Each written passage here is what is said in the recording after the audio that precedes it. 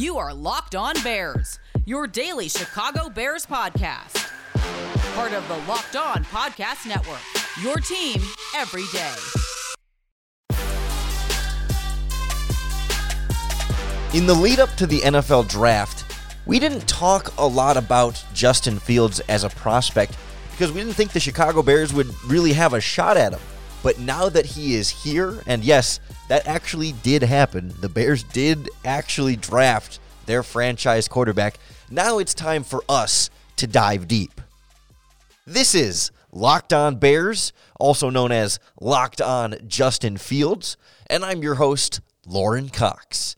I'm an analyst for Pro Football Focus, and I'm here to bring you your daily, in-depth Chicago Bears news and analysis.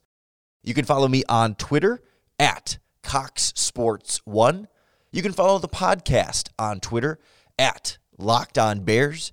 You can like Locked On Bears on Facebook or join the Locked On Bears Facebook group.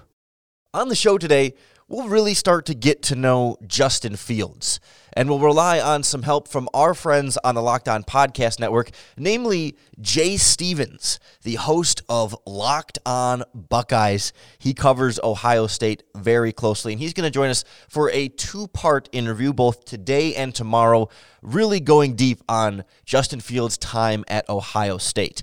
Today we're going to focus a little bit more on what we saw from Fields on the field in terms of what the Ohio State offense asked him to do, what games he was at his best and where he really shined, and also a little bit of where he struggled and what he needs to work on moving forward to the next level in the NFL.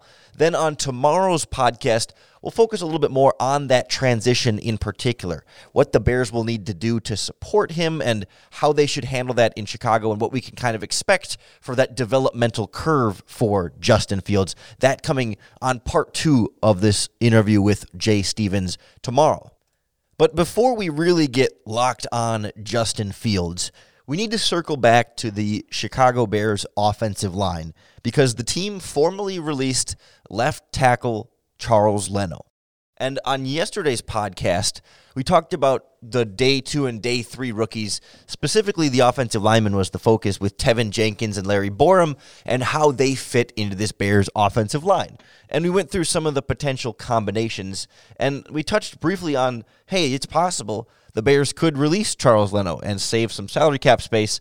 And, we went into briefly some of the potential outcomes from that, but I didn't think they'd pull the trigger like that so quickly. I was really surprised that they made this the plan from the very start, that once they got their tackle, it was, all right, that's going to be it for Charles Leno. And it makes sense financially. I believe the Bears save $5 million on the salary cap right now.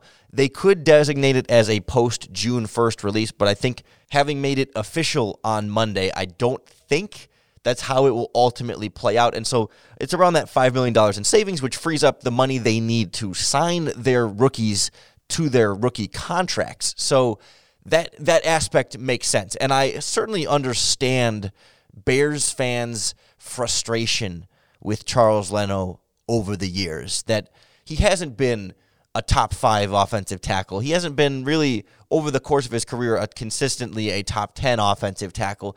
But he's been a solid starter. He hasn't missed a start, I don't think, since he took over in 2015. I think Jermon Bushrod was the left tackle before him. And how easily we forget the turnstile and the carousel of left tackles that the Chicago Bears had before Charles Leno. That's a separate argument in terms of framing there with Leno, but he was fine. He wasn't great, but he wasn't as terrible as I think a lot of Bears fans made him out to be. He certainly had ups and downs along the way, and you can point to moments where he was terrible. And you can point to moments where he locked down that left side. And that's part of the problem with offensive linemen, right? It's a lot of narrative-based discussion, because if it's a player that you keep hearing his name and you keep seeing him show up on TV and on the broadcast, that's because he's doing a bad job. And then when he's doing a good job, you don't hear his name because he's just kind of holding down his side and he's not really positive. You don't see him make a great pass protection block, doesn't really get the kind of recognition as opposed to maybe a dominant run block. But even then, you mostly hear about offensive linemen when they're bad. And so you hear about Charles Leno when he makes his mistakes, and you don't so much notice when he has good games and strings together good games, where you don't hear him for much of chunks of the season and for games.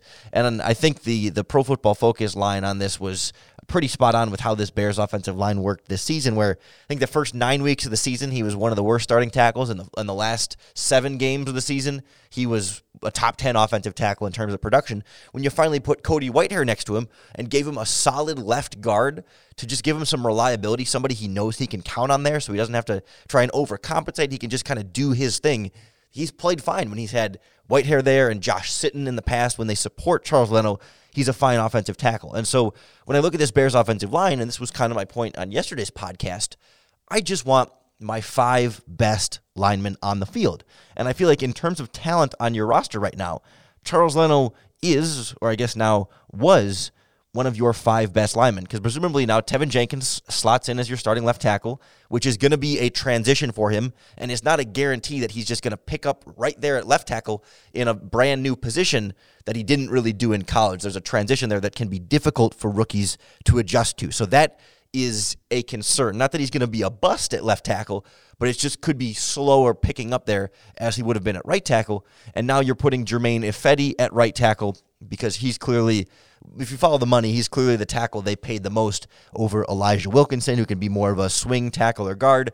And then maybe Larry Borum can compete in there somewhere, but it's probably Daniels, Mustafa, and Cody Whitehair in on the interior. And I don't love having Germain Ifedi as my starting right tackle and my planned starting right tackle. I'm fine with him if as an injury fill-in, or you have a competition and have some different options there, but I was much more comfortable with my starting tackles being Leno and Jenkins as opposed to then Jenkins on the left side and Ifedi on the right side. And I don't feel like the Bears upgraded when you go from Leno Massey to Jenkins as a rookie and Ifedi as your left and right tackle. Down the line, Jenkins will certainly be an upgrade, and he may very well be an upgrade very soon, but Ifedi is clearly an inferior offensive lineman to either Charles Leno and Bobby Massey, and it's hard to see that offsetting in a positive way for the Bears offensive line, even though you do save significant salary cap. And that's ultimately what this is a little bit more about, but we really want to see the Bears improve the offensive line. And I don't know that week 1, 2021,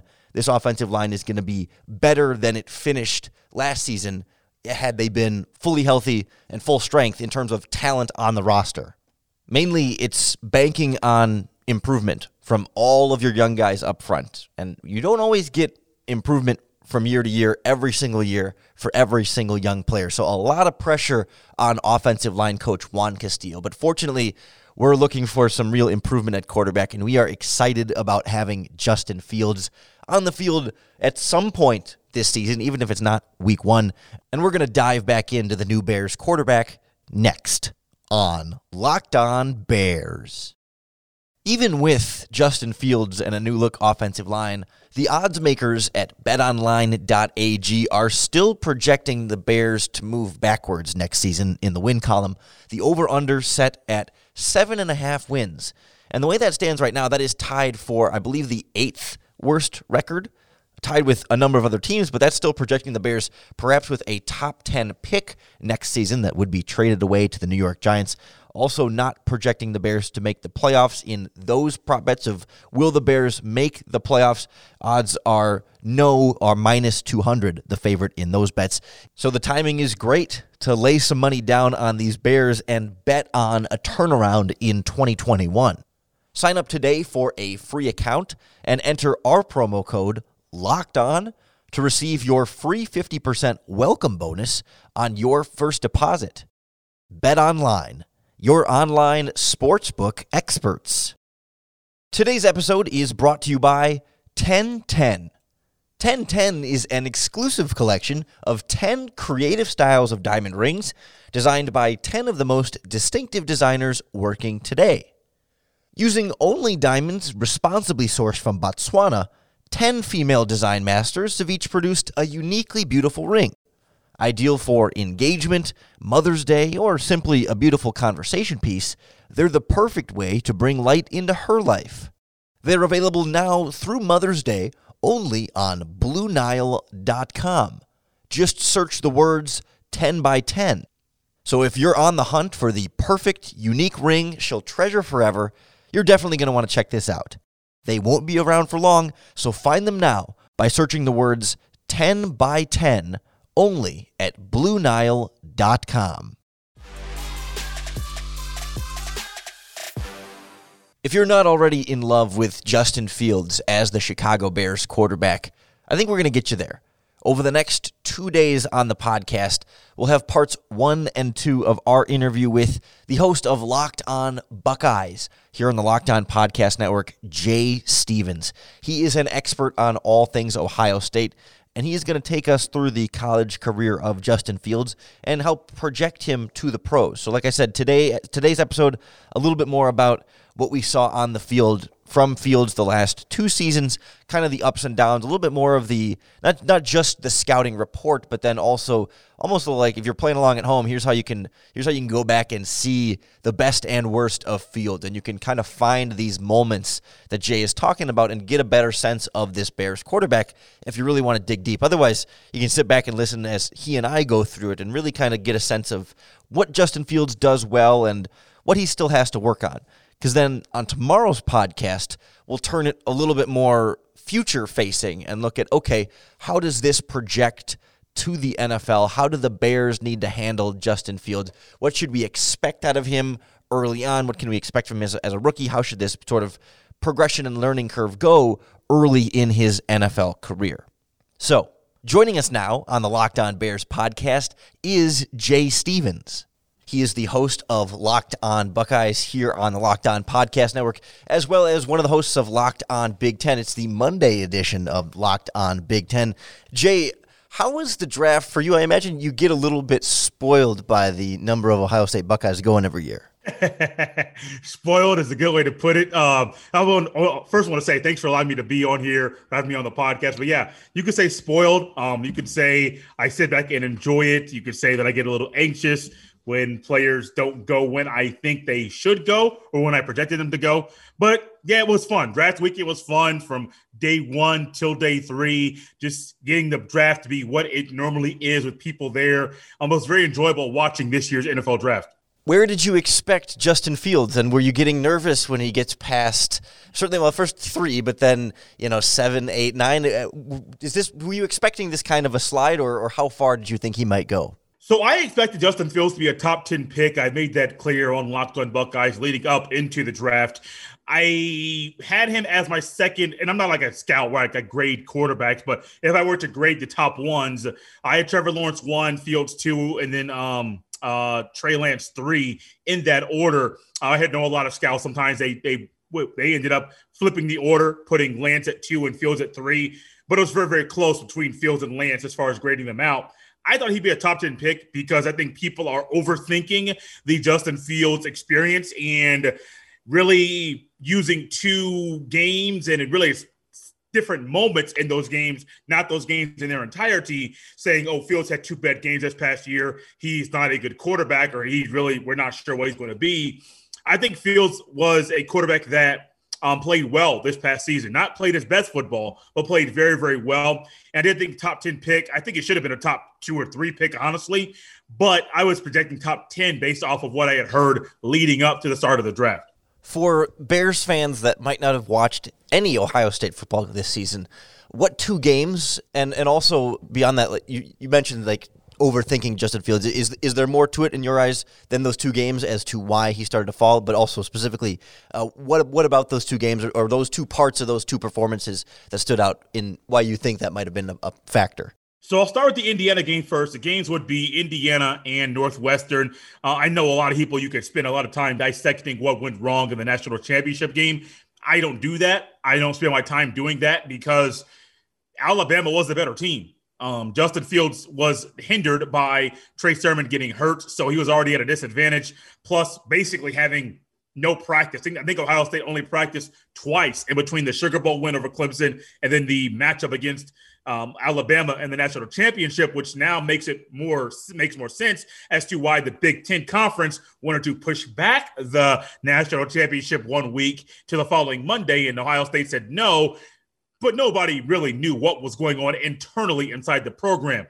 But the Indiana game, I think, Fields, and I've heard Joel Klatt and other people that are inside in the know as far as nationally that are covering the games as far as broadcasting knows, they said Fields was forcing things. They said Fields was a quarterback that was trying to win the Heisman in certain moments, and he felt like he had to make everything, do everything, make all the big plays at that time. And the Indiana game you saw, Ohio State was up big, I think 35-7 at one point. Then the next thing you know, Indiana starts making a good comeback. Now, Indiana does have one of the better pass defenses in the Big Ten, one of the better pass defenses in the country. So you expect him to play well. But Fields did start to panic, start to force things, and really just started to be a guy that was playing outside of himself. The Northwestern game, they had a top five pass defense in the country. So Gregory Newsome, the second, I forget what round he got drafted in, but he was first round, 26 overall. I had the paper right next to me. So you have a top defense. You have one of the best corners in the country. And you have a guy in Fields that learned from early on in the Indiana game about forcing things and not playing in himself. But then in that game against Northwestern, he was kind of managing the game in a different way. And Northwestern played really, really good defense. So it was more Fields learning and adjusting and just doing what the game gave him and threw his way instead of forcing things. And some people see the pedestrian numbers, the low-scoring game. They say Fields didn't have a good game. But if you go back and look at the game itself, Fields' play was not as bad as what people may say in the national media leading up to the draft. Yeah, it's pretty clear at this point that the Bears don't care about any of those pre-draft narratives that were coming out about Fields, and they fell in love with the guy that we saw on tape. And we'll go through some of that tape and how Justin Fields operated this Ohio State offense next on Locked On Bears. Now it's all about surrounding Justin Fields with the right parts. And I know when I need the right parts for my vehicle, I always turn to RockAuto.com.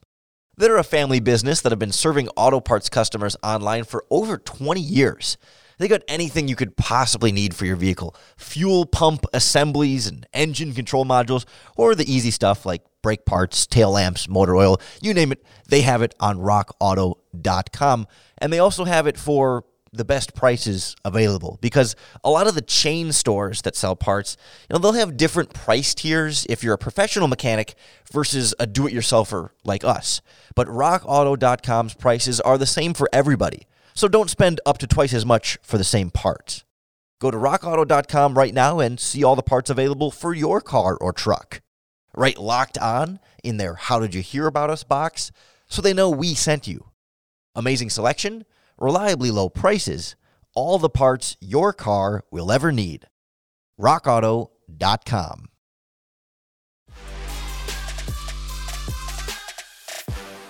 We are once again locked on Justin Fields today with Locked On Buckeyes host Jay Stevens helping us out, breaking down all things Ohio State. And Jay, how would you describe the Ohio State offense in terms of what Justin Fields is asked to do, and how much is on his shoulders as opposed to, receivers that are schemed open and like how difficult is what he is asked to do compared to, think of like the Big 12 and the air raid offenses that sometimes people talk about questioning how well that projects to the NFL. I don't think we've heard those similar concerns about Ohio State, but what does this offense look like? It's an offense that is it's dependent upon the quarterback understanding a lot as far as mentally being able to process pre-snap, seeing things, post-snap, verifying what you see if it's the same thing, or just really verifying what you see post-snap and then making the right decision. Ohio State's offense this year was hindered for a couple reasons. There's a plethora of them. I could go on for days, but it's hindered early on from the different offseason, getting ramped up for the season, then not having a season at all, and then reinstating the season, but then you're having to get your body back in football shape, get the wear and tear of a football season back on your body after really halting and slowing down your practices and your day-to-day operation. Practice didn't cease when the season got canceled. It's just that your practices are a whole lot different than what you would say. Ohio State's offense was hindered from that. Then also the O-line was different and the chemistry was not there, which also goes back to not having your normal offense, not having your normal off-season program. Running backs were not the same. So Fields as a quarterback, he was asked early on to do a lot because the O-line was not up to par as far as chemistry. The running backs were not up to par as far as chemistry. So Fields, when you have Olave and Wilson and Jameson Williams and then Julian Fleming and Jackson Smith-Njigba, some freshmen, the latter two are freshmen, you got a lot of talent. So your number one receiver on whatever play can get open, but at the same time, Fields was asked to be a bigger leader early on than he was at the latter part of the season. He was always asked to be a leader, but the offense was one.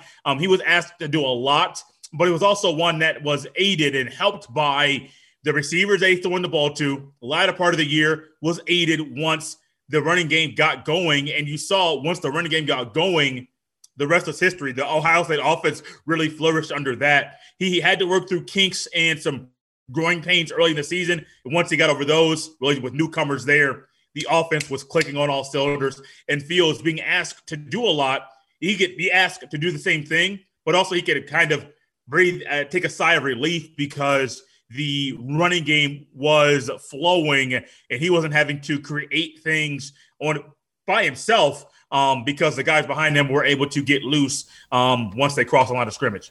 I can always tell when somebody, on Twitter or just a sports fan hasn't watched any Ohio State offense when they say, oh, geez, the Bears drafted a run-first quarterback, and they should have got a pocket passer. How would you describe, though, how Ohio State used his mobility? I mean, clearly this was a pocket-passing quarterback, but was it the kind of thing where they used his mobility as part of the scheme, or was it all bonus in terms of like, okay, when things break down, then it's up to him, or, did they get him rolling out a lot? Did they get him a lot?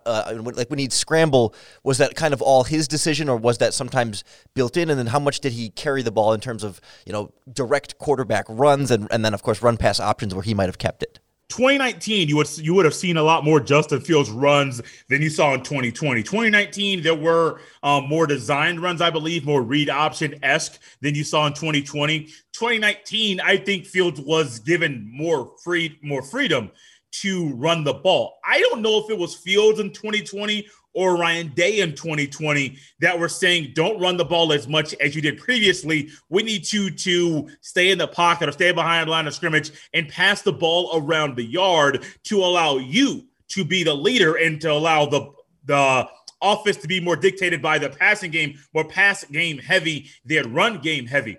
So Justin Fields is a very good passer. A lot of the plays in the passing game, there were designed rollouts, bootlegs, things of that nature, because you want to utilize Justin Fields, a guy that's mobile in every facet that you can. So 2020, if you look at the tape and someone says he's a running quarterback, okay, watch the tape. I say it to everybody because Fields was not really that. Honestly, I was a person that was calling for Justin Fields to run the ball more in 2020, either via designed run. Well, mainly for me, it was more play breaking down or nobody's open. Why hold the ball for 2.5, 3.5 seconds when you have the mobility and the capability to break one loose with your legs? We didn't really see that until later in the year. And I don't know why that was. I don't know why he was holding onto the ball as much as he was, because Fields, if he wanted to, he could have had one rushing touchdown every single game because he's that good as a runner. I do think this year he wanted to show off his arm more instead of show off his legs to try to win the Heisman. There's so much to like about Justin Fields, and it's so easy to get caught up in everything so good about what he did. But do you think that holding onto the ball is the most frustrating thing from him as a quarterback, or was there anything else that stood out to you as like, you wanted him to do either something a little bit more or just a little bit different? There are three, and I just touched on one of them, the not running the ball as much. But now, when I say that it's more passing plays, it is a guy that's dropping back, play nobody's open.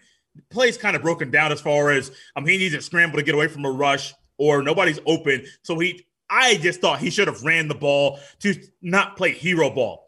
But then there was the effect that with him holding on to the ball, Now, this is something that people say Fields can't do, and people will say, "Oh, he scored the highest on some test that of anybody since 2012 when the test was instituted."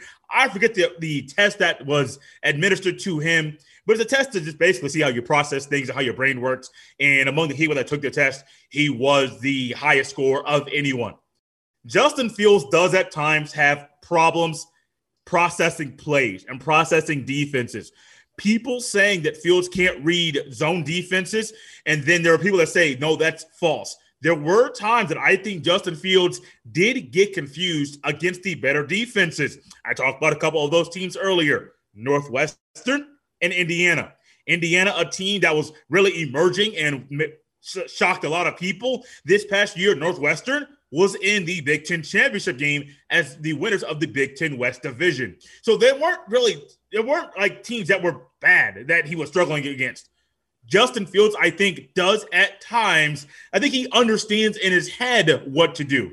Sometimes I think he held the ball because in application of knowing what to do in your head, there was a disconnect there. So there was a time that he did hold the ball. Was it hero ball? Yeah, absolutely. But sometimes I think the processing, now this isn't a major problem where it's every single play, but I do think there are times that the defense finds ways to confuse Fields, and he is hindered by doing that. Absolutely. Yeah, he's not a perfect quarterback prospect, and he is going to require some development as he projects on to the NFL level in Chicago.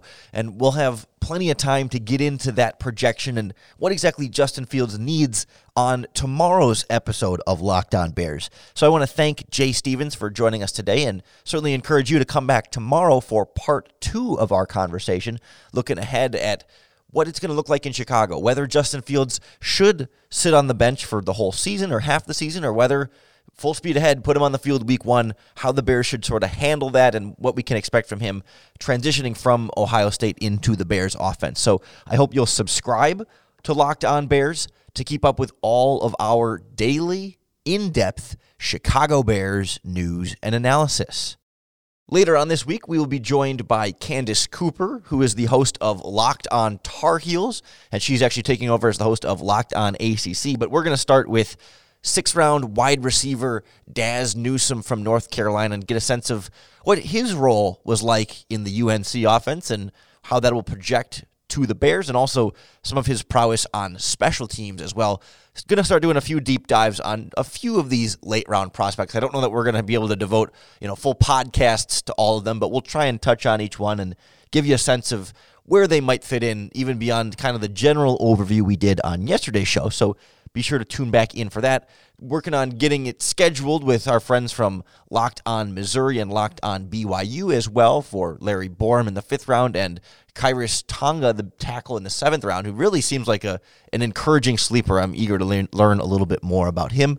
And then either this week or sometime next week, we'll start getting into some of the other NFC North drafts. Certainly, we need to get some Green Bay perspective on what the heck's going on with Aaron Rodgers and all that. And now the news coming out that the Vikings really wanted Justin Fields. We will certainly get some Minnesota perspective as well, and we'll circle around to the Detroit Lions, although they very clearly bring up the rear in the NFC North. So just because the draft is over does not mean we have any shortage of Bears content coming for you on the podcast. I hope you'll stick around with us throughout the rest of the offseason. Before you know it, the regular season or the preseason and the training camp and the OTAs will be here, and then we'll definitely be ready to bear down.